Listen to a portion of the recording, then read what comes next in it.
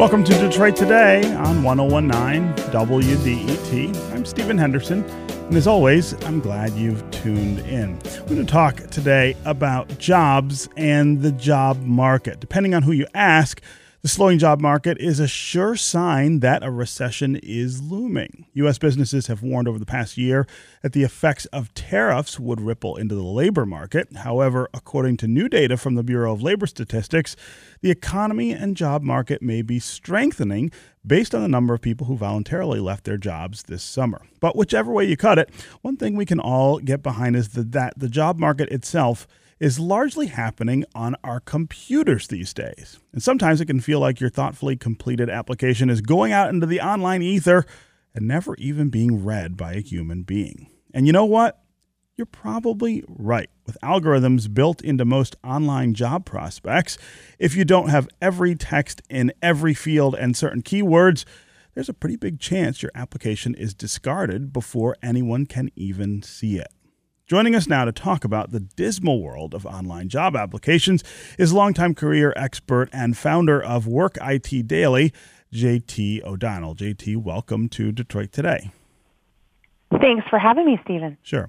Also, if you want to join the conversation, give us a call and tell us if you've applied for a job online and whether you heard back when you applied for that job. Are you an employer, and how do you feel about online applicants? And has the rise in popularity of applicant tracking systems made your life easier or harder in some ways? Also, give us a sense of what your experience is right now in the job market. Do you feel it tightening? Do you feel like there are fewer prospects out there if you don't have a job? Are you holding on to a job a little more tightly because you're worried about a coming recession and a reduction in jobs?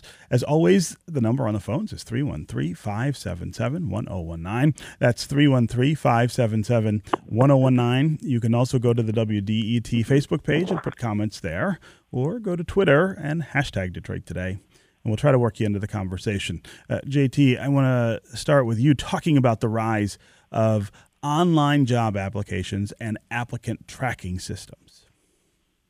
Definitely. Right. So there are so many technologies out there. In the beginning, there were very few companies that were using what's called ATS, and we jokingly call them applicant tossing systems because that's what they're designed to do. But now there are so many technologies, virtually any company of any size can use one and are learning to use them. And in some ways, it makes their life easier because they are getting hundreds, sometimes thousands of applications for jobs, and that wasn't the case, even as early as 5-10 years ago. But nowadays, everyone understands, like you said in the intro, it's done online. And so companies will post a job today and within 24 to 48 hours have over 100 applicants. My company just posted a couple jobs last week. That was absolutely the case. And so for a recruiter or even a hiring manager who's not really trained to look at resumes, they're looking for a tool like this to help them sort it out and weed out the candidates because it's just not manageable. If you think about it, even if we gave every applicant 5 minutes, to look at their resume more thoroughly, which is what we would all dream of, think about the man hours and the woman hours that would go into that. It's too much. And so you need these applicant tracking systems, but this is where it gets complex because less than 3% of the people that apply now online ever get seen or heard by the employer. So for everyone out there listening, think about that. You'd need to apply to 100 jobs in order to hear from 3. Wow. That's pretty labor intensive, especially with some of these applicant tracking systems having questionnaires that can take anywhere from 10 minutes to 45 minutes to complete. So it's really become a bit of a dysfunctional situation, and in spite of the fact that we think it's supposed to be easier and faster and cheaper, it's created a whole new set of complexities. Well, and it asks something very different of job applicants. I mean, it changes, I guess, the context in which people make decisions about how to apply for jobs. Now, I tend to think of these things in generational terms, right? That each generation of workers is greeted by something maybe different in the market that didn't exist before. I can't imagine, though, that I can imagine this being your kind of sort of baptism in the world of job seeking. This idea, as you point out, that you need to apply for 100 jobs just to get in the door to talk about 3. How does that affect the people who are coming out of college right now, or people who are graduating from high school and going into the workforce? I'm so glad you said that because I would never recommend people apply to 100 jobs. In fact, I'll tell you the majority of job seekers that come to work at Daily will tell us about this journey, which is in the beginning, they're very selective. So they spend a lot of hours looking and reading and deciding, is that a place I'd want to work at? And then they fill out the applications and they hear nothing. So now their confidence starts to erode a bit. And so then they go into what we call phase 2, which is the spray and pray method. And that's where I'm just going to apply to everything at this point. I'm not going to put a lot of thought and energy into the cover letter or anything. I'm just going to get it out there and maybe increase my odds. They still don't hear anything, and the companies that do contact them are not the ones they really wanted to work for in the first place. And then that leads them to stage 3, which is just paralysis. A whole, what am I doing wrong? What's wrong with me? Clearly, I've tried every avenue and I'm not getting responses, so it must be me as a professional. And, that's usually when they find us and we're able to show them it has absolutely nothing to do with you. It was the technology. What you have to do is learn how to engage with these platforms differently in order to get different and better results. So when I was younger and out looking for jobs, the things that people talk to me about all the time were networking, that knowing people who work at places, knowing people who employ people at places was a big part of the process. It seems, though, with this online process, that kind of gets eliminated. It's more anonymous and more distant. Is that a proper way to see the way things have changed?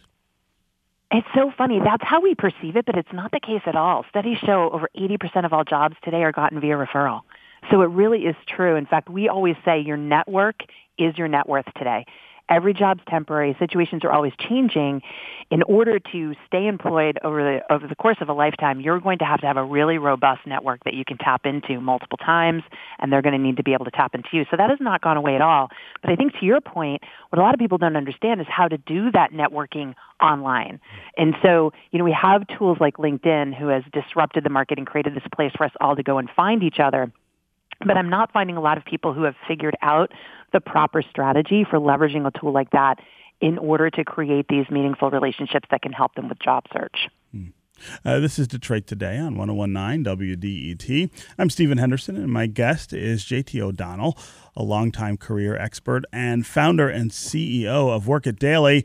We're talking about the job market and how it's being changed by the big presence of online applications and applicant tracking systems. So often now, you are submitting your resume online and you have no idea who's receiving that resume or reviewing it. Oftentimes there are tracking systems that are weeding people out for things that maybe they're not even aware of in the process. This is, of course, changing the job market and changing the way we think about how we get jobs. We would love to hear from you.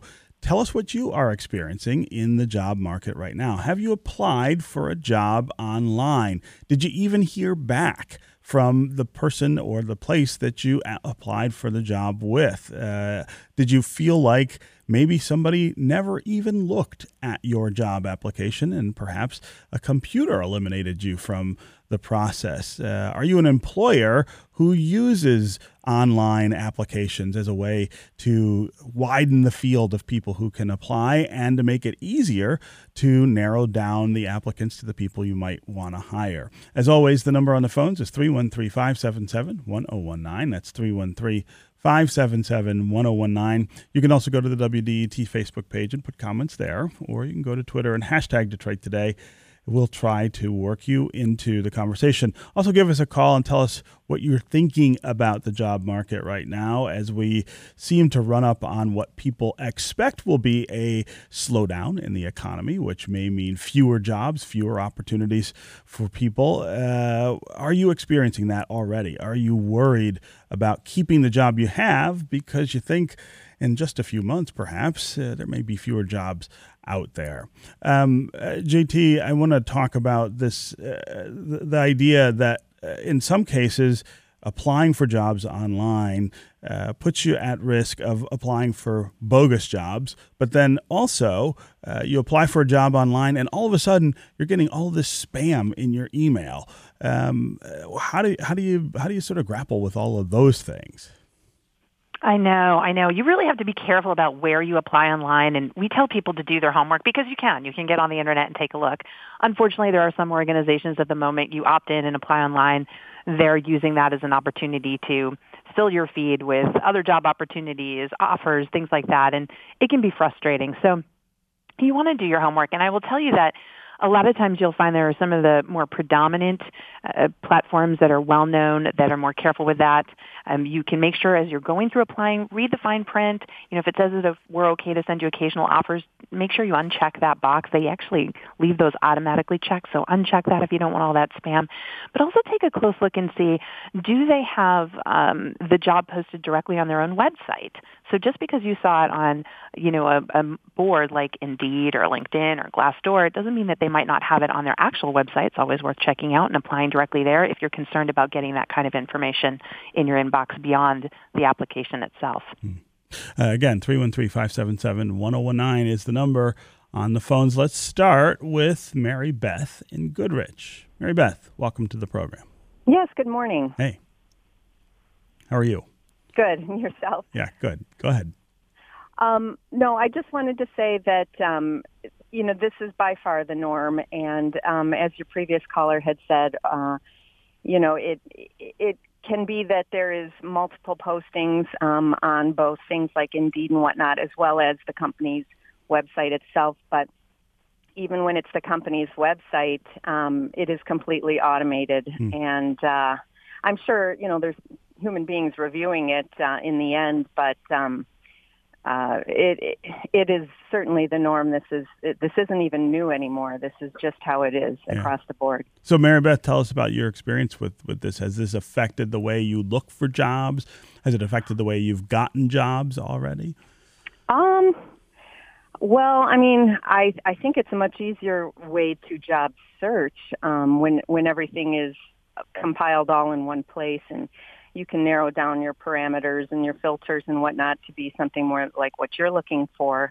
But at the same time, you know that there's that many more applicants doing the same thing. So the competition for these positions is greater. So, again, just pros and cons to both. Yeah. Mary Beth, I appreciate the call and the comments. JT O'Donnell, talk about the competition angle here. You are competing with definitely far more people if you're applying online than you might if you were doing it the old-fashioned way.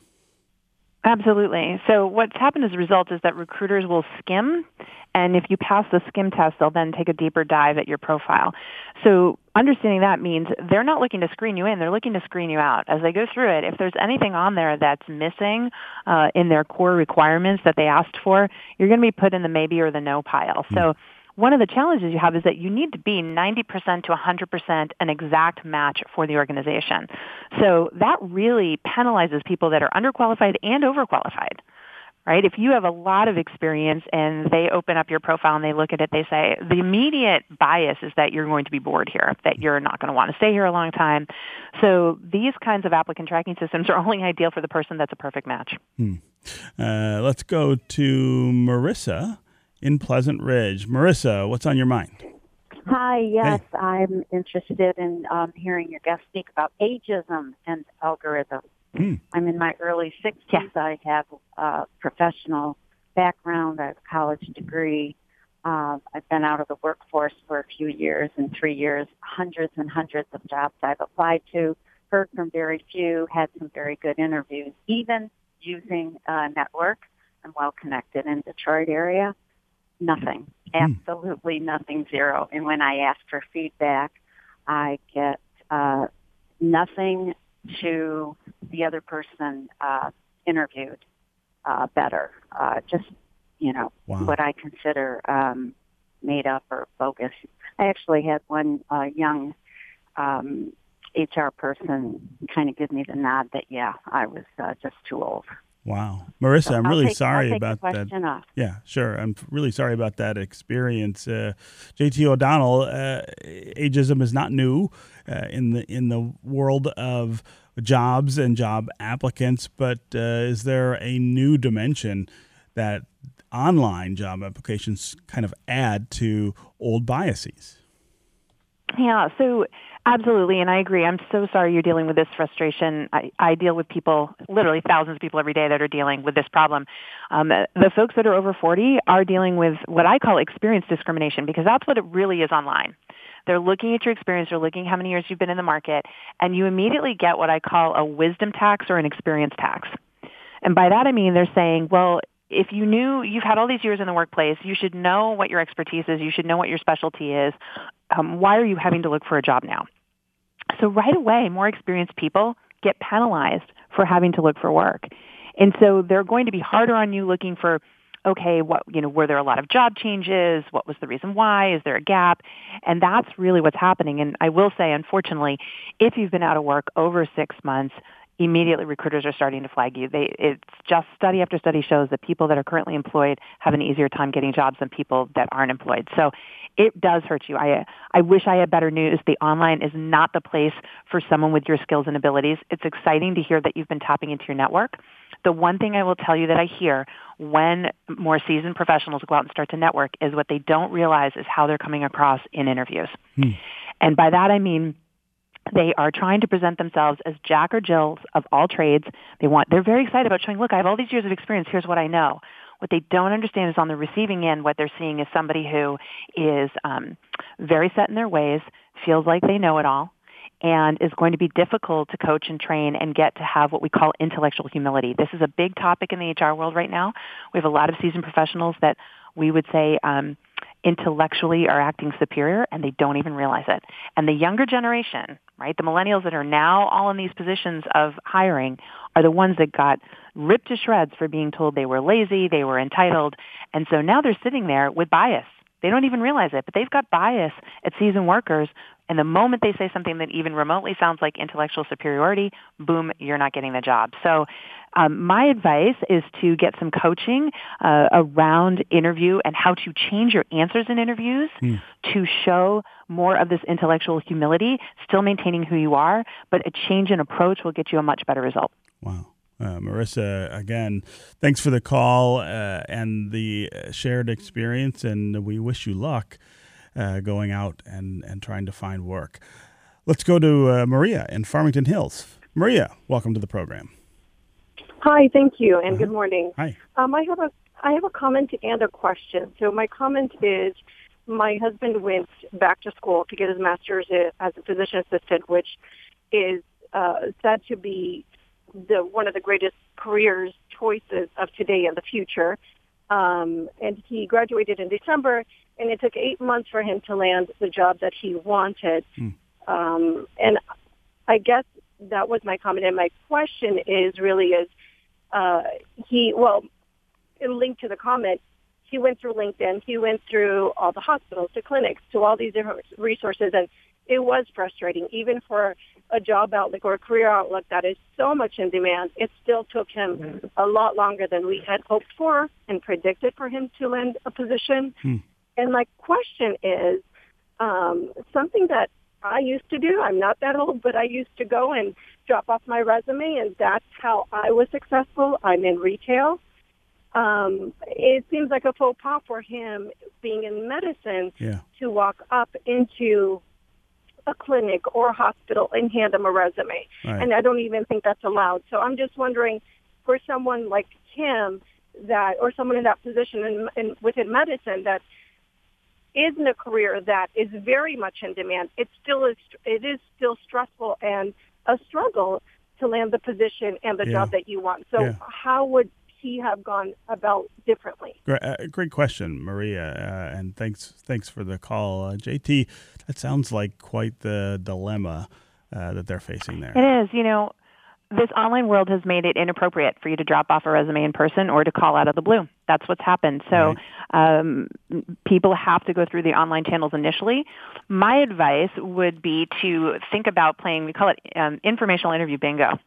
And that is identify 20 people who are doing the job that you want to be doing or something similar, or they're working at a company that's on your bucket list, and network with your friends and family to get an introduction. You're not asking for a job. What you're asking is a cup of coffee or a short phone call to understand what they think it takes to get hired into that role, or what they think it takes to get into that company, what was their experience. You're really interviewing them about their career. in gaining that information. You do that 20 times, you are going to very clearly see the patterns, but more importantly, out of those 20 people, you're going to make some connections.